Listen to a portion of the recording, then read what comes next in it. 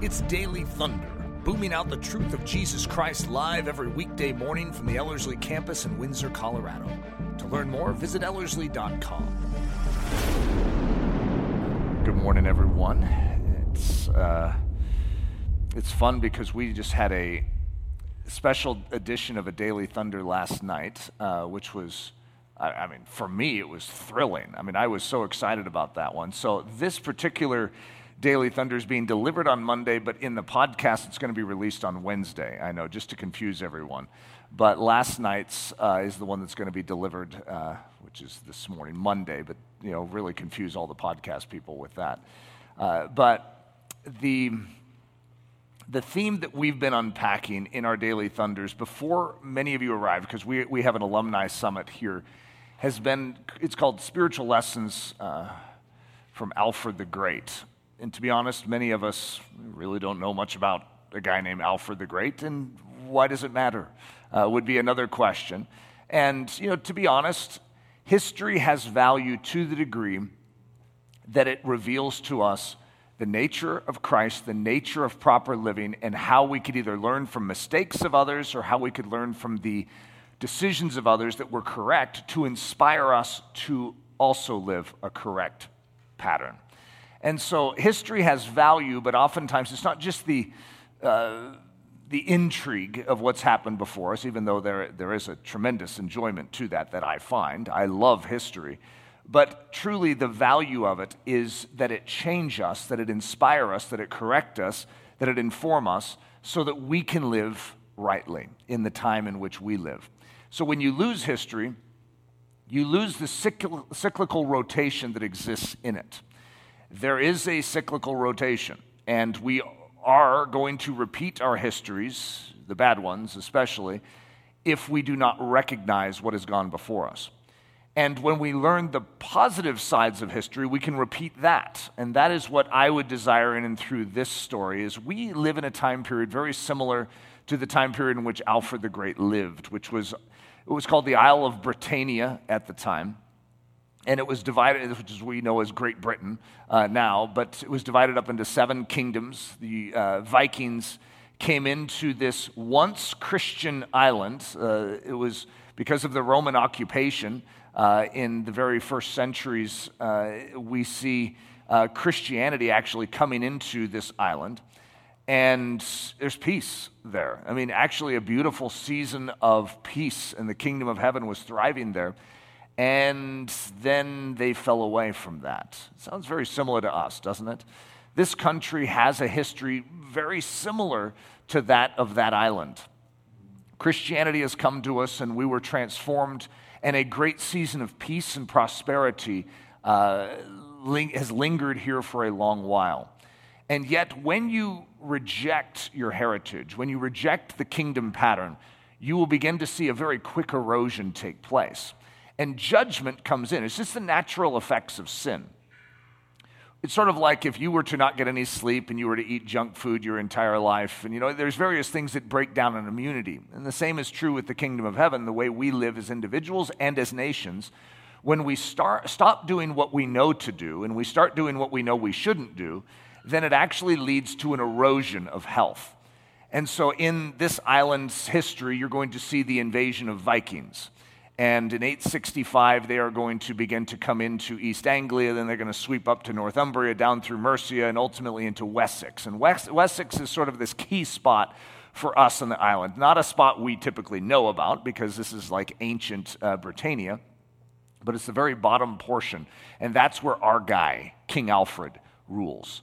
And the Vikings dared to pick a fight with Alfred.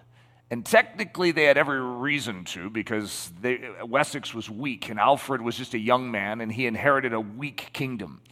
And so, as a result, the very beginnings of our drama are going to be Alfred losing, but he refuses to yield. He refuses to give up that which God has entrusted him. And therein lies a significant lesson for all of us, that we live in a time period in which there is a Viking invasion. It's not necessarily Vikings. It's a Viking ideology. It's the same demonic ideology, ideas, concepts that have always tried to invade the islands of this world. And we, in this country, are being invaded by an ideology that is very counter to the kingdom of heaven. You know, it's interesting, the same demons that were controlling those Vikings back then probably have something to do with what's going on today. Isn't that fascinating? They're familiar. They're familiar with such invasions, and they know how to win. And the way that they typically win is through fear. This simple fear and horror of the strength of the Vikings actually cows people to just say, take whatever you want. And what we see in this country is fear is controlling our country right now. It's, I would say, a very irrational fear, but fear is always irrational if you're a Christian. If you're not a Christian, maybe it makes total sense because you don't have a refuge and a strength and a very present help in trouble. But we do. As believers, we have all that we need to face any difficulty that could ever come our way.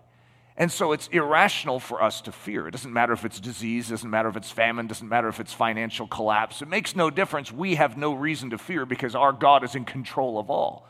Sort of like you take any one of those things, whether it's disease, and you can just read Psalm 91 and recognize that 1,000 could fall at your side, 10,000 at your right hand, it'll not come near you. If you talked about famine, have you ever seen what God can do for his people? I mean, just remember the feeding to the 5,000. Just remember how he fed Elijah at the brook. I mean, remember the widow and her flour and her oil that never would run dry? What God do you serve? And if you were to talk about financial collapse, I mean, God can find little coins in fish's mouths if he needs to. God can bring in a haul of fish at any moment if he desires. Our God is in control, and he wants you to know that. And so as a result, to rest in a time of instability, in a time of tumult, is very, very significant for the Christian. This is our hour to shine forth the kingdom pattern, to stand firm, to stand strong, to stand resolute. And so it is critical that we remember our heritage as believers, we remember the power of what it means to be in Christ, and we stand right now in this time with gusto. So this is called the Viking Braun versus Alfred's Burr. Sort of a fun title. And you have to have a little background in this series to really understand what this is. Technically, I'm guessing most of you know what a Viking is, right? But then brawn, that's like muscular strength, okay? It's just one of those Eric Ludy words. I like words like that. And then versus, I'm guessing you know what that means, right? Alfred, I just introduced you to Alfred. Alfred's Burr. What in the world is that? So the Burr system is Alfred's new military model that he has just debuted. So Alfred, as a king, is going to recognize that his military system that he inherited from his father, which is called the Fyrd system, is pathetic. It takes the Fyrd system 2 weeks to arrive at the point of need. When the Vikings invade, it's 2 weeks later, you're looking at your watch and going, wow, this is not working very well because the Vikings move like lightning. And the Fyrd system, just is decrepit. They can, they're with their cane moving along. It's like, come on, guys. And so Alfred is going to say, all right, as king, I'm going to change this. And I've been deeply inspired by Alfred's willingness to change. You see, many of us see a decrepit area of our life, something that's really not working. It's never really worked very well in our life, but we accept it that way. It didn't work for our father, it didn't work for his father, and so why would we expect it to work for us? My grandfather was addicted to pornography, and his dad was, my dad was addicted to pornography, so why should I expect anything different in my life? That is pathetic thinking. And as a result, I don't care what your dad suffered from or what his dad suffered from. Do you realize that you serve the God of new beginnings? And so as a result, right now, today, draw the line in the sand and say, we're switching from the Fyrd system to the Burr system. However, to switch to the Burr system is a bit of work. Okay, first of all, what is a burr? All right, so I'm going to answer that. What is a burr? Isn't it a funny word? Don't you want to stick the H on the inside of the R? It's uncomfortable, but in fact, that's the way I'd always do it, too. Every time I would spell it, and then I realized, okay, I'm spelling it wrong. It's just sort of an awkward, it's like burr. It's like, what's that H doing there, right? It's like everything about the word is even awkward. But this is something that I could understand why we wouldn't want to switch to this. Just on the human side, this is going to be a lot of work. And to be honest, we've been groomed to seek the least amount of work possible to get the most amount of benefit out of life. And so most of us, when we're growing up, we're thinking about what would be the easiest job that would take the least amount of work, the least amount of education, but bring about the most money. Okay, I caught some of you red-handed there. Okay, when I was young, I wanted to be a lifeguard because, whether or not it paid well, it looked easy, okay? Because lifeguards, what? They jump into the water once a summer, and that's just to make themselves feel like they're doing something good, right? But they sit there tanning away all summer long with their whistle. Have you seen them? They do this. Some of you have been lifeguards. You're like, how did you know we do that? I used to study it, and I'm like, boy, I could look really cool if I had that job. There's jobs that look cool, that have the least amount of workload, like those people on the corners that swing the signs, for the new development down, that's being put in, and they swing the signs. You ever watch those people? I'll always sit at a parking lot, at a stoplight, and I'll talk to the kids about the guy swinging the signs, like he's trying to look cool right now. Look at there, he dropped the sign. Now watch how he handles it right now. He's going to act like that was part of his routine to drop the sign. Yeah, watch it. You see, it's like easy job, easy money, and those, from what I understand, those jobs pay pretty well. So they stick on their headphones and they do their little dance on the corner, and it's embarrassing to me because someone is wasting their life doing nothing, right? It's like they're sticking in the FERD system instead of changing the world in which they live. And so we have one shot at this thing called life. Let's change the world. We have limited time here. Let's spend it well. Okay, so that's an Eric Ludy philosophy. I just laid it out on the table. Alfred shares this same mindset, which is why I like the guy, right? He has this kingdom. He's taken back over Wessex. He's purged out the Vikings. However, he knows something. Those Vikings are going to come back. And so when they come back, we're going to be ready for them. You see, when you get a victory in your life, when you take a step forward, you need to fortify. You need to make sure that your walls are up, and that's what a burr is. So he's going to pick 30 cities throughout Wessex, and he is going to build them from cities into burrs. Let's see, that still doesn't really tell you what a burr is, does it? It's a fortressed city. It's a city with armor on, is what it is. So he's going to build a moat around 30 cities, and he's going to build a wall, and he's going to turn them into fortresses. And this is what is going to ultimately change England. Of course, when we look back on Old England, and we remember the days, of knights and fair maidens. Yeah, you have castle fortresses, you have moats, and you have walls, right? This is where it's all starting, right here. Alfred is saying, we need a fortress. We need something that defends. Could you imagine how hard it would be to defend against Vikings when you have no walls? And they just can waltz right into any city? That's precisely what Alfred inherited. That's what you inherited too in your Christian life. The devil just comes traipsing in and does whatever he wants, plunders, kidnaps, rapes, pillages, and then leaves. And you're like, boy, this isn't working very well. But some people throw their hands up in the air and go, that's just the way it is. You can't do that. You have to pull an Alfred and say, this stops now. So what is a burr? So I have the picture I showed, I think this was Friday's message, and there's the burr wall. And you have to admit, that's an ancient burr wall. Isn't that cool? That would be, if you're a Viking, you come up to that, it wouldn't be the easiest thing to just think, I can jump over that, running and jumping. That's high enough to hinder a Viking from just leaping over it. That's going to create an impediment. That's good. They're going to have to build some kind of rampart. They're going to have to build a ladder system to get over that, okay? But by the time they start doing that, you're hucking rocks at them and, shooting arrows at them, and they're not having a good day, okay? So in other words, you have created a defense. Now the question is, when you switch from the FERD system to the burr system, is it going to work? The same thing is true in your life. When you turn your life over to Jesus Christ and you're like, okay, Lord, I want to do this right. I'm willing to change. I'm willing to move from this old system that doesn't work to this new system. You ever had that thought? Is this new system really going to work? In the day of testing, like when that temptation comes that you've always sort of fallen to pieces before, the Vikings come, you're like, oh, no, take whatever you want. You're like, okay, we need to stop that. But then you spend all this energy remaking your life and allowing the Spirit of God to work in you. Like some of you, it's like 5 weeks at Ellerslie. It's like, oh, we're building a moat, building a wall. Does this even work? You see, God's truth works. You need to have confidence that when you allow the Spirit of God to invest this work and to build those moats, to build those walls, it works. Now, you could open up your door and say, hey, Vikings, come on in.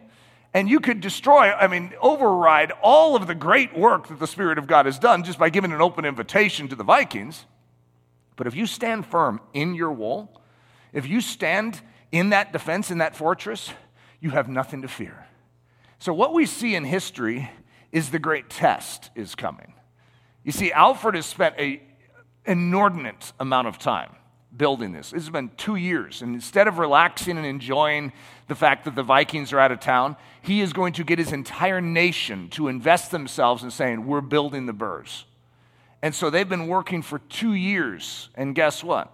The Vikings are like, I wonder if they've grown complacent over there in Wessex. You know what? We really don't like Alfred and his people. They're the one group of people we've never been able to conquer. How about we go back and test them? And so can't you guys just feel the intensity building here? Accidentally building Hercules. Every rep of resistance strengthens the military oomph of the individual Christian. So this is a principle that I have learned in my life, and I think it'd be good if you adopted it as well. I remember for 3 years being hit with it was like a voice of diminishment is what I always called it. It's like the devil is whispering constantly, all day long, every day.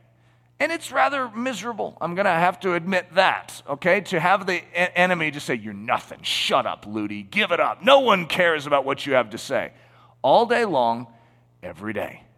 And as this progressed throughout the time, I began to recognize at one point in time, this wasn't God.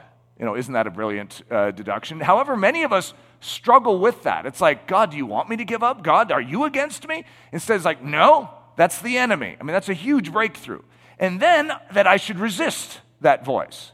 But then it's weird that when you resist, you still have the voice. This is what Alfred's been going through. Alfred has been resisting for years, but the Vikings were still there. And so but what is happening in and through the process is Alfred is learning. First of all, he didn't realize that the system he had inherited, the Ferd system, was terrible. Well, guess what? He's learning it now. And he's learning it even through what appears to be defeats. He's learning it through his exile. He's learning and studying what's going on in his life, and what you're going to see is a hero emerge. Out of that difficulty, out of that ash of challenge, is going to come forth one of the strongest men of all history. Where did he learn all of that? How did he learn to fight the Vikings? By losing to the Vikings many times over. He became a student of the Vikings, and he understood exactly what their movements were. They were predictable. He knew exactly what they were going to try and do. And he bested them at their own game. Okay, that's a previous story, all right? That's the Battle of Eddington is just great. That's a great part of the story. But now he's cleared them out of the land, and we have ourselves a very, very strong man named Alfred. Well, the same thing is going to happen in my life, just in a micro way. I'm not a king of nations. I'm like over a body, right? I'm over a mind and a thought life. And yet the enemy is going to hit me, and I'm going to start to recognize, wait a minute, that's not God. Hey, devil, no way. You're not getting away with that. And I start resisting. Every time the enemy speaks a lie, I start speaking the truth. And yet he just keeps going. He just keeps speaking lies. It doesn't matter how much truth I'm speaking. He just keeps speaking. Finally, I recognize this great secret of ignoring him and having a position of resistance. It's like, no, is just my constant position. No to everything the enemy says. Yes to God, no to the enemy. Now, here's the way I would liken it. It's like one of those ball pitching machines that's sort of dishing out the balls and you're in batting practice. It's like the devil's throwing balls at you, and you're like, thank you. This is actually really good for my batting practice. And you start hitting home runs with every one of those balls, and you get a point every time you hit a home run. I don't know if you know that. But you get a point every time. And so as a result, you're racking up points. You're getting stronger. You're becoming a better hitter. Why? Because he's serving up pitches to you. It's like, thank you, devil. This is really helpful to me. Pretty soon he's going to realize this is backfiring on him, and he's going to have to retreat. You see, and this is what I mean by this title, Accidentally Building Hercules. So say you're laying, on a bench, and the devil sticks a weight on your chest. You see, if you don't understand how this whole thing works, then you'll be like, oh no, I got a weight on my chest, I got difficulty. And it'll crush your ribs, you'll be miserable. However, if you wake up and you recognize that everything the enemy means to harm you actually can be transformed into greater strength in your life if you leverage it properly. And if you resist it and you push it up, it becomes this ideal bench press. It's like, wow, that was great. And the enemy tries to push down. You're like, oh, good, I got some more resistance. Oh, there we go. And guess what? You're becoming Hercules overnight. You see, as long as he keeps pressing against you and you respond properly, you become stronger. And the devil doesn't like that.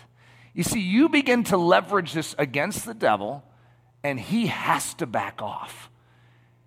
You can be at liberty and free from something that has haunted you in the past, and I just want you to recognize that's a huge victory in and of itself.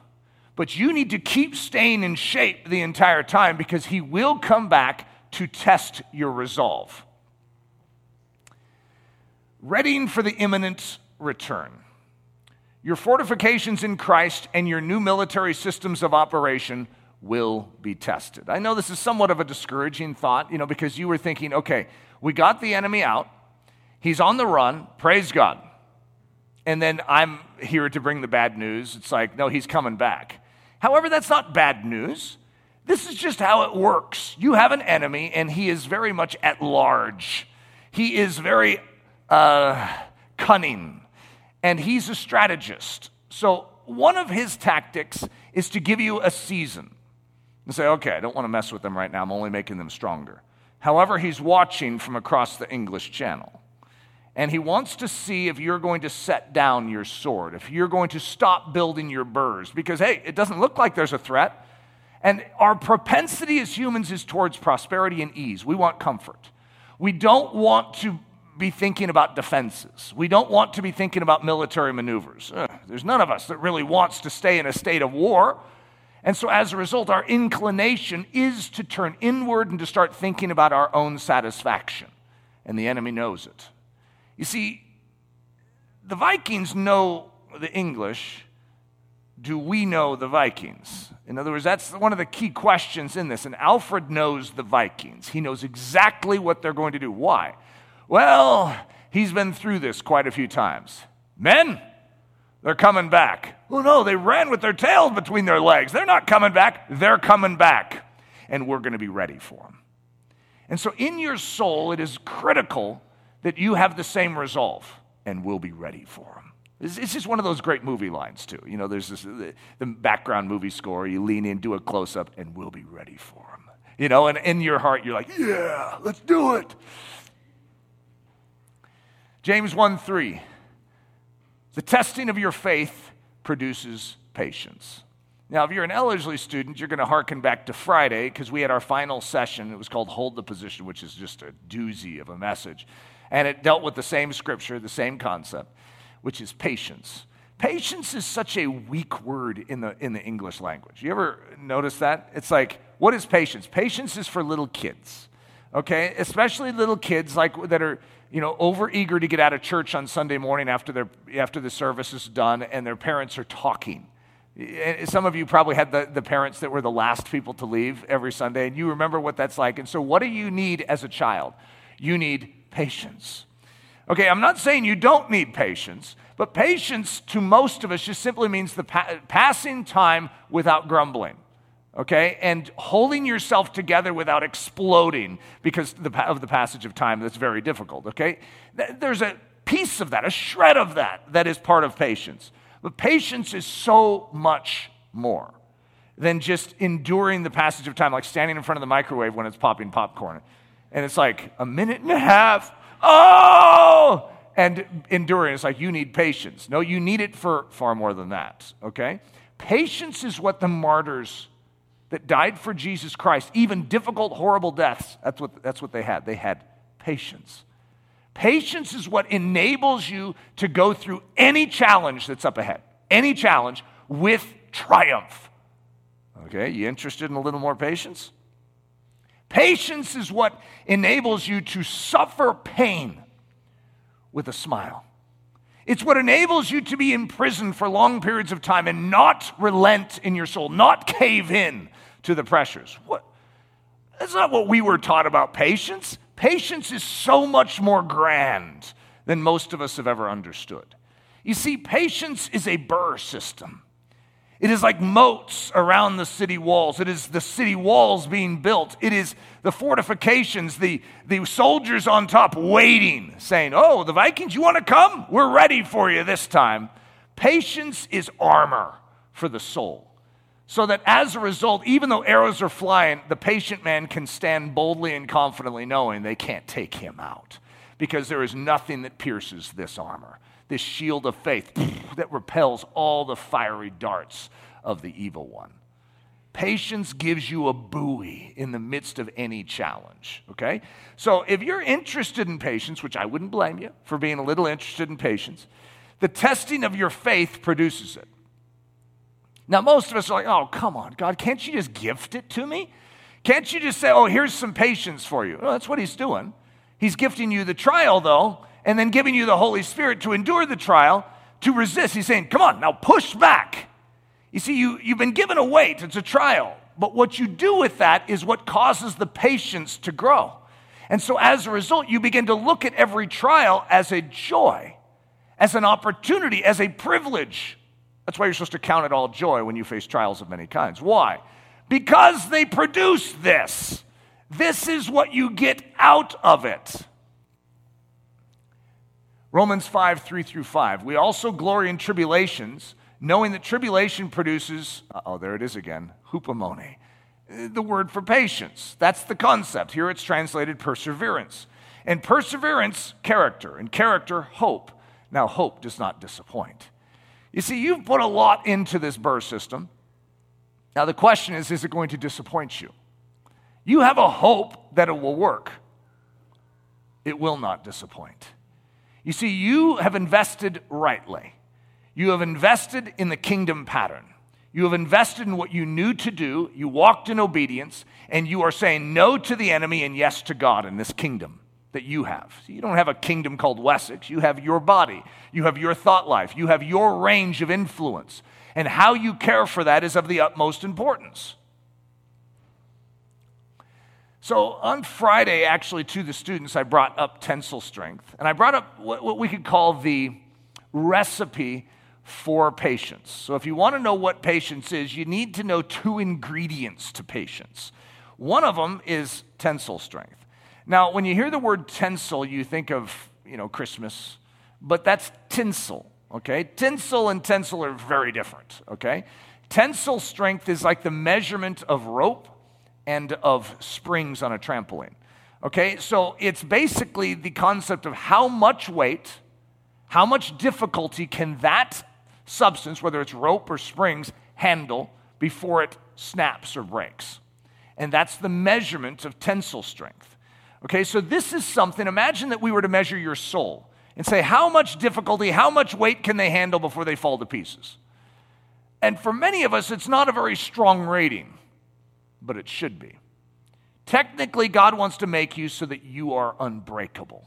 He will always build your tensile to be greater than the trial that's going to come your way. He never tests you beyond what your tensile rating is going to be ready to handle. However, that's if you are allowing him to build your tensile. If you forsake all of the training, you will not be ready for the challenge. And when the winds and the rains come crashing against your life, you will fall. But if you allow the Spirit of God to get his way inside of you, he will build you for the day of battle. He will build your burr walls. He will build a moat around. He will set the soldiers on the ramparts. You will actually be ready for the day of testing. And as a result, get this, you actually anticipate the day of testing. You know that in this story, the soldiers of Wessex were ready, not just ready, but desirous to have the Vikings challenge them again, because this time they knew they had the upper hand. The Vikings have no idea what they're walking into, because Wessex had been training every day. For who? The Vikings. And they were ready. It's a great story, guys. What I'm about to show you is very exciting, especially if you put it in your own soul and say, okay, now that's what I want. I want to show those Vikings that they don't belong here anymore. So tensile strength is how much stress, difficulty, and hardship the human soul can handle before giving away and breaking. Resilience. So I used the illustration this past week, and it's a fun one, is Stretch Armstrong. I don't know if you guys remember Stretch Armstrong, but this is back in the day, okay? So there's a few of you that are a little more on the elderly side in here that unfortunately know a lot about Stretch Armstrong. And so Stretch Armstrong, when I was in elementary school, I got him for Christmas. And so I could take one of his arms, and my brother could take the other, and I could walk to this side of the room, he could walk to the other, and Stretch Armstrong would stretch. Now, what's amazing about Stretch Armstrong is not just that he would stretch, but you could let go of his arms, and he would come back to shape. I mean, it's remarkable, and that is called resilience. It is being able to return to a former state of health swiftly. Okay? In other words, where it doesn't matter what you do. If you contort Stretch Armstrong and you knot his arms and his legs around each other, and then you just untie it, he just comes back into shape. It's like, whoa, could you imagine having that quality in your soul? That no matter what trauma, no matter what school kids, take your arms and drag them across the room, you can actually come back into a proper shape in standing. You see, many of us, when we face trauma, what do? We lay there with our arms stretched across the room for, what, weeks? And we moan and groan. We're like, oh, God, why am I going through such difficulty? Instead of, boom, okay, what's next? Well, you got another school kid that's about to grab you. All right. Doesn't matter what they do to me. I know where, and I'm coming right back. Okay? Stretch Armstrong always has a smile on his face. It's a weird phenomenon. And it doesn't matter what he goes through. Look at his face. It's like he's still smiling. That's a Christian right there. We should call all of you Stretch Armstrong. How long the human soul takes to return to its former size and shape after enduring acute stress, difficulty, and hardship. Some people never return to their proper shape again after experiencing trauma. They just don't. We as Christians are built differently. You have a grace to not just make it through difficulty with your arms, dangling across the room, but to actually return even stronger, to never lose the smile on your face, even in the most challenging situations. I mean, you can think of some of the greatest stories of difficulty that Christians have walked through over the years. Just read Fox's Book of Martyrs, and what you're going to see is a whole bunch of very happy men and women that are singing songs even while being tortured. And you're like, what do they have? They have something known as patience. But what patience is an unbreakability, an unsnappability. It's tensile strength meets resilience. And so as a result, their soul isn't being contorted. Their soul, even though their body is being racked with pain, their soul is maintaining its composure and its smile. Their soul is not going into trauma mode, even though their body is. And as a result, that is something very special. It is an armor for the inner man. Patience is something you want. How do you get it? You have to be tested. Your faith has to be tried. You see, you have to face your old nemesis afresh. But this time, you face him with the burr wall intact. So here's our recipe. Tensile strength plus resilience equals patience, or the ability to stay in position unmoved. So I don't know about you, but if it's funny because there's certain qualities like this, like to stay in position unmoved, unruffled, unshaken in whatever trial you ever face. If there was a dollar value to this, and imagine it was like, $40 million, which it isn't. It's priceless and you can't buy it, which is a weird thought that you can't buy something like this, but imagine it was 40 million. And it would seem so far out of range of your price tag, but if you had the money or you spent your whole life saving up, this is still worth buying if it was on the market. That's how good this is. Could you imagine how worth it would be to have something in your soul that literally enabled you to face any trial, any crisis with a smile on your face? Wow! And you've been gifted it for free. It's sitting on the table and you're wondering if you should take it. Because you're like, I don't like how I have to get it. I have to start embracing my trials and rejoicing in difficulty. I don't like it. I don't want to count it all joy when I face trials of many kinds. I want to grumble about them. You have a priceless treasure in front of you. God's gifted it to you. His Son literally shed his blood so that you could have opportunity to acquire such an amazing privilege. Don't leave it on the table. Matthew 7:24 through 25. So we have a picture, just like what we're going to see, where we have the Viking Braun versus Alfred's Burrs. We see that with the storms of life coming, and you see two different types of people, the wise man and the fool. And they're going to be tested by the Viking winds. And you're going to see that one is going to stand and the other is going to crumble. All throughout Britannia in this heptarchy, this 7-nation system, you're going to see all of the nations crumble before the Viking winds, and one is going to stand firm. What is the difference about that one? What is the difference about Alfred? Whatever it is about Alfred, I think we should stare at for a little bit of time and say, okay, what does he have? He has faith in Jesus Christ. That's one of the things. He is going to build himself upon the rock. He is so hungry for Scripture. And this is in the day, I said this last night, but this is an illiterate age, and even Alfred needs to learn how to read. But he is going to have the Scriptures read to him by bishops, and he is going to literally think and meditate upon those words that he gets, and he's going to change his kingdom to match it. Wow! Here we have all of the Scripture just sitting there for the taking, and we're like, yeah, everyone has that. And here's a man who is hungering to understand it, and the moment he understands it, he immediately implements it, and it changes the world. That's remarkable. So therefore, whoever hears these sayings of mine and does them, isn't that a nice qualifier that is put in there? It's not just that they hear the sayings, it's that they do them. I will liken him to a wise man who built his house on the rock. And the rain descended, the floods came, the winds blew and beat on that house, and it did not fall, for it was founded on the rock. Sheep, goats. He's going to move the sheep to his right and his goats to the left. What's the difference between them? One does, one doesn't. Wheat, tares. What's the difference? They both look similar. One does, one doesn't. One produces fruit, one doesn't. You see, there's something about the doing, the activation of the soul to say yes to God. Yes. That is very, very critical in the spiritual development. Don't just stare at the truth. Don't just hear it. Don't just esteem it. There needs to be an action in the soul. Believe is an action. When we believe upon the Lord, it is a movement of soul. And as a result, it is important that we do not just have a mental assent to say, I think that that's true.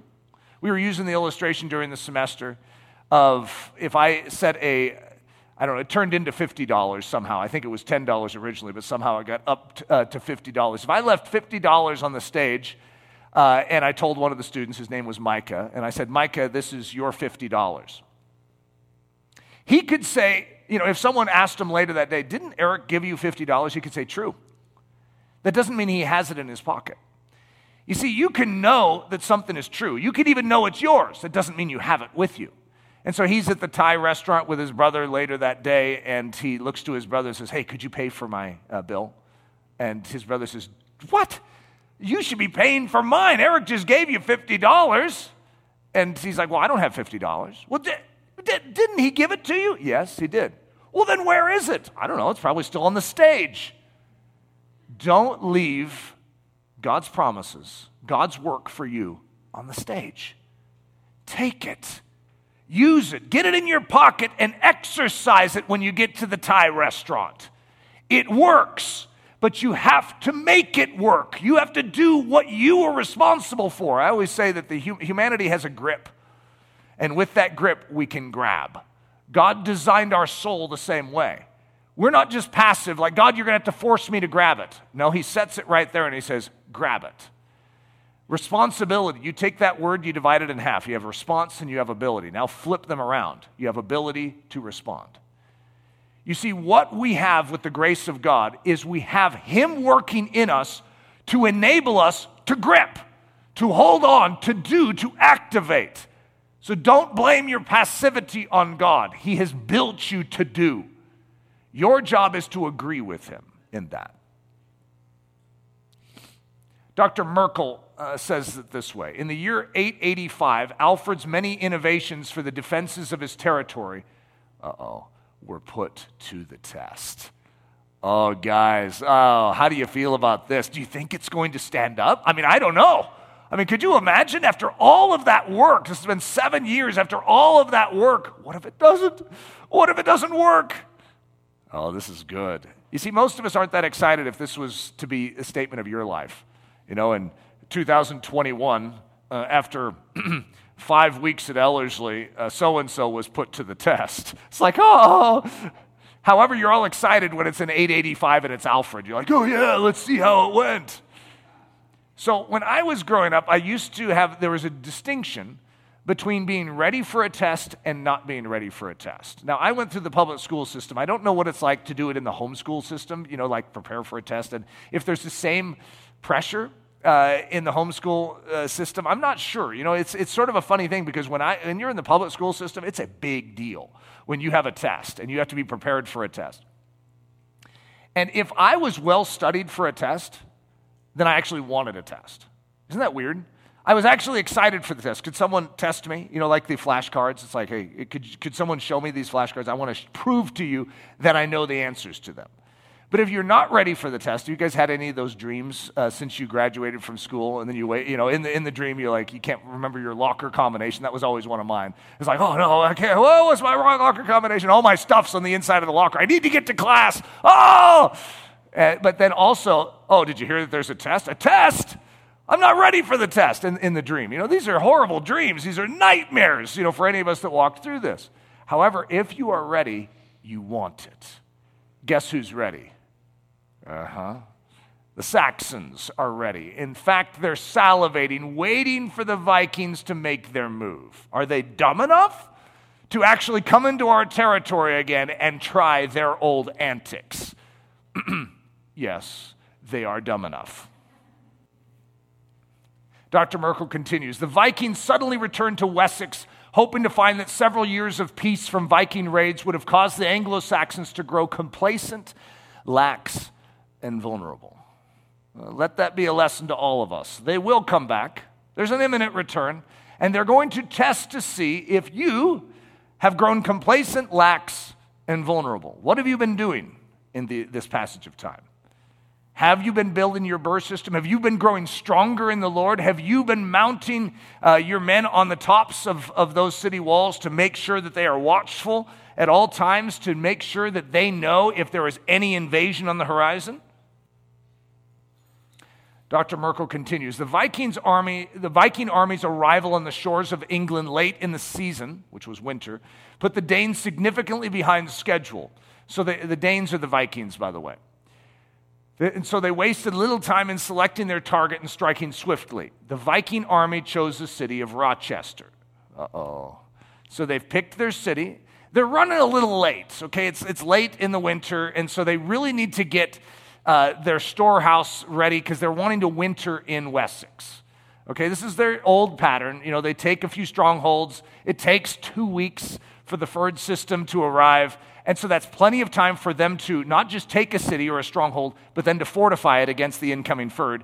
And then the Fyrd wants them out, but they're not going to go anywhere. The Fyrd doesn't have the ability to stay and lay siege because there are a whole bunch of farmers that have to return to their farms. They're family men, they're craftsmen, they have to return to their business. So they start, falling to pieces. Eventually they do something called pay the Danegeld. The Danegeld is like a tribute. It's money. And it buys off the Vikings, and the Vikings then make an oath that when the spring comes, they'll leave town. Over and over and over, we do the same thing. The Vikings always seem to win and leave, these territories of Britannia with the wealth of Britannia.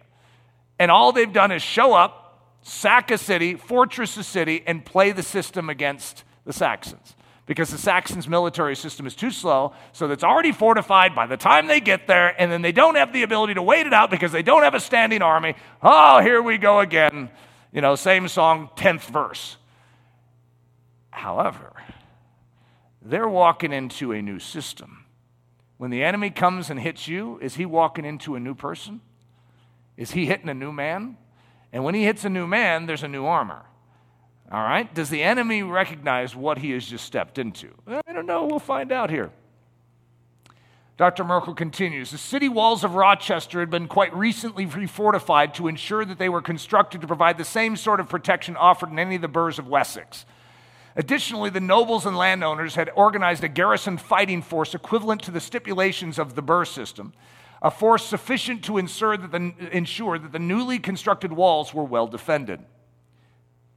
For the Vikings, the strength of Rochester would prove to be astonishing. I like that. I'm going to read it again just because it feels good. You know, as Christians, we don't oftentimes get to soak in such statements like that about our life. Imagine someone were to say, the enemy just encountered the strength of the church and found it to be astonishing.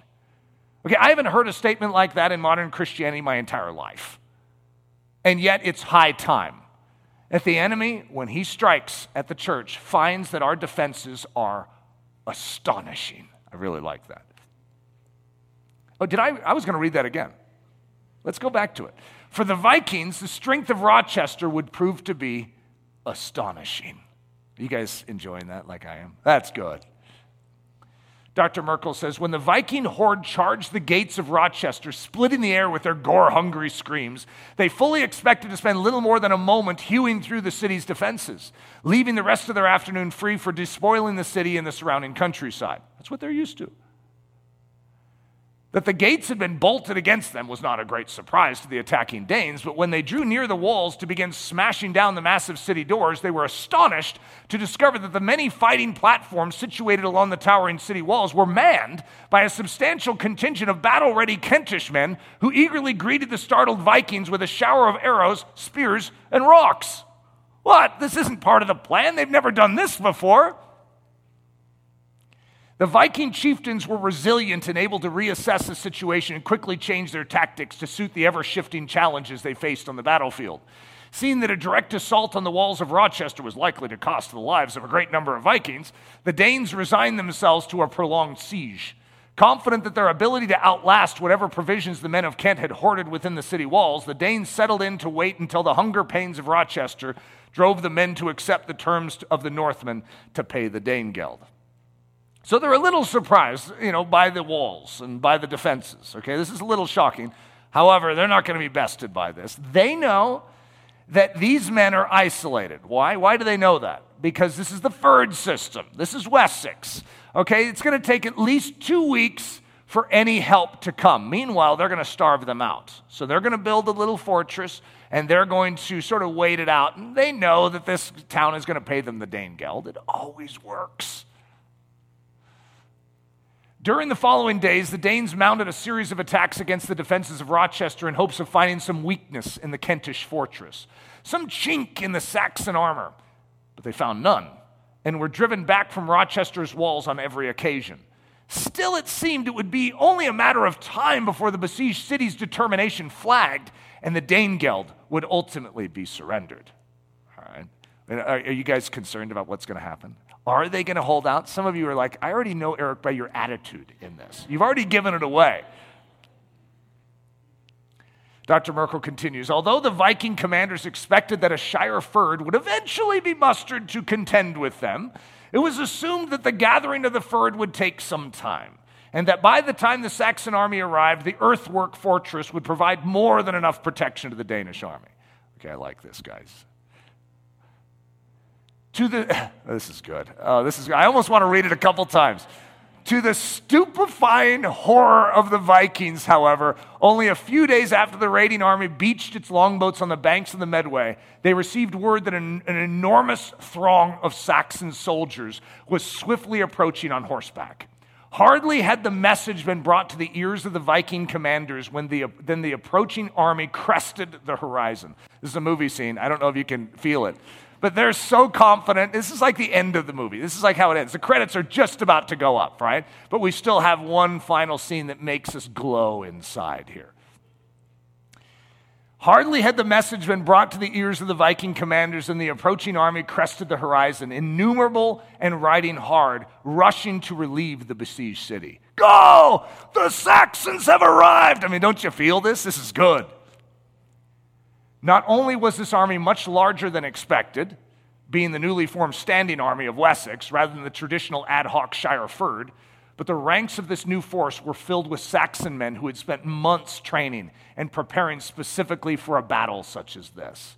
Resolute and battle-hungry, the Wessex forces galloped with the King of Wessex himself, King Alfred, riding in the vanguard. Oh, that's good. You see, we have the king riding in the vanguard saying, you mess with my people? Don't you realize that this is a new man? This is my child? I mean, that's pretty special. The shield of faith right in his nose, knocking him backwards. You see, we have something grand and strong.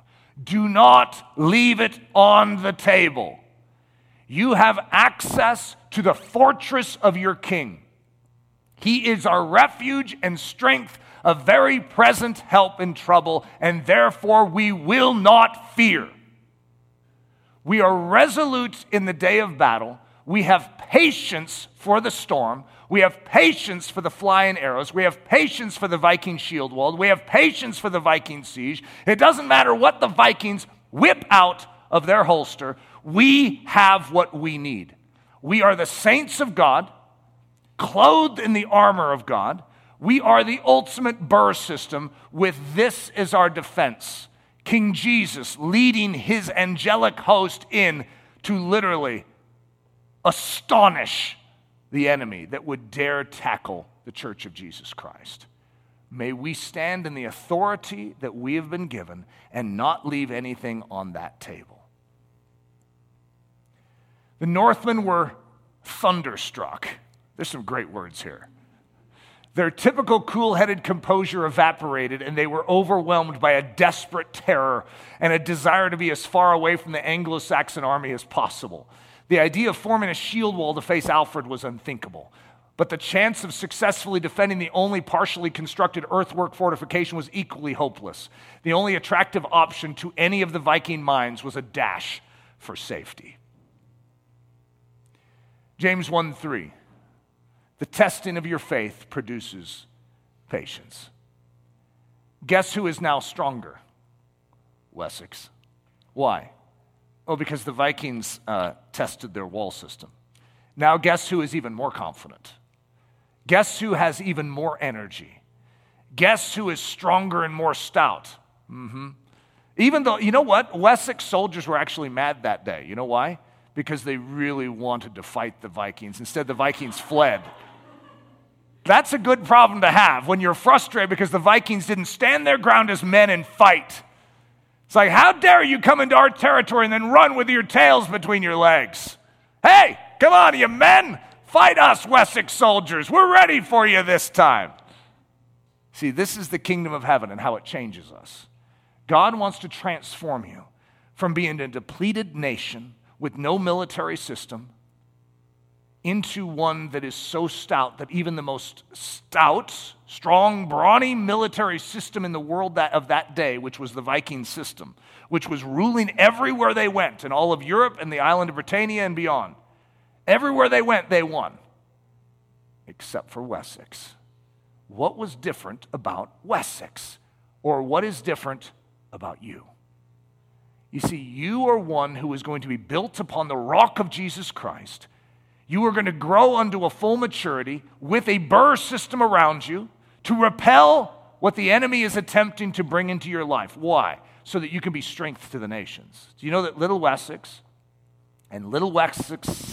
that's a hard word to say, little Wessex's strength is going to change the entire island of Britannia, which is then going to sweep over into Europe, and the Viking danger is ultimately going to be put down.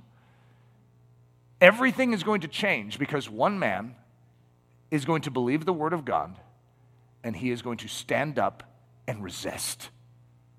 So if you're wondering why I'm moved by the story of Alfred, that's why. Because in our day and age, what do we feel? We feel very small. We feel like the victory of darkness is imminent. It's just like, well, should we just call them victorious? Should we just sort of all sign a document that says, yes, I accept the fact that we are defeated? Our God is not going to lose. Our God is victorious. We are the carriers of that victory. But we need to remember it afresh, and we need to pull an Alfred in this hour. Father, stir us unto action. Awaken us from our lethargy. Lord, we want to stand with you, for you. We know that we are not strong enough to fight this battle, but we do know that you are victorious, and you are able to give us everything we need for life and godliness. Lord Jesus, equip us for such an hour as this. It's in the precious name of Jesus Christ that we pray this. Amen. Daily Thunder is a listener-supported production of Ellerslie Discipleship Training. At Ellerslie, we are laboring to rouse the Church of Jesus Christ out of its lethargy and build brave-hearted Christians for such a time as this. Daily Thunder episodes are released every day, Monday through Friday, from our campus in Windsor, Colorado. And our weekly sermon is delivered live at 9 a.m. on Sunday mornings with a delayed live stream available at noon Mountain Time. Go to ellerslie.com/daily to get all the details. Thanks for listening.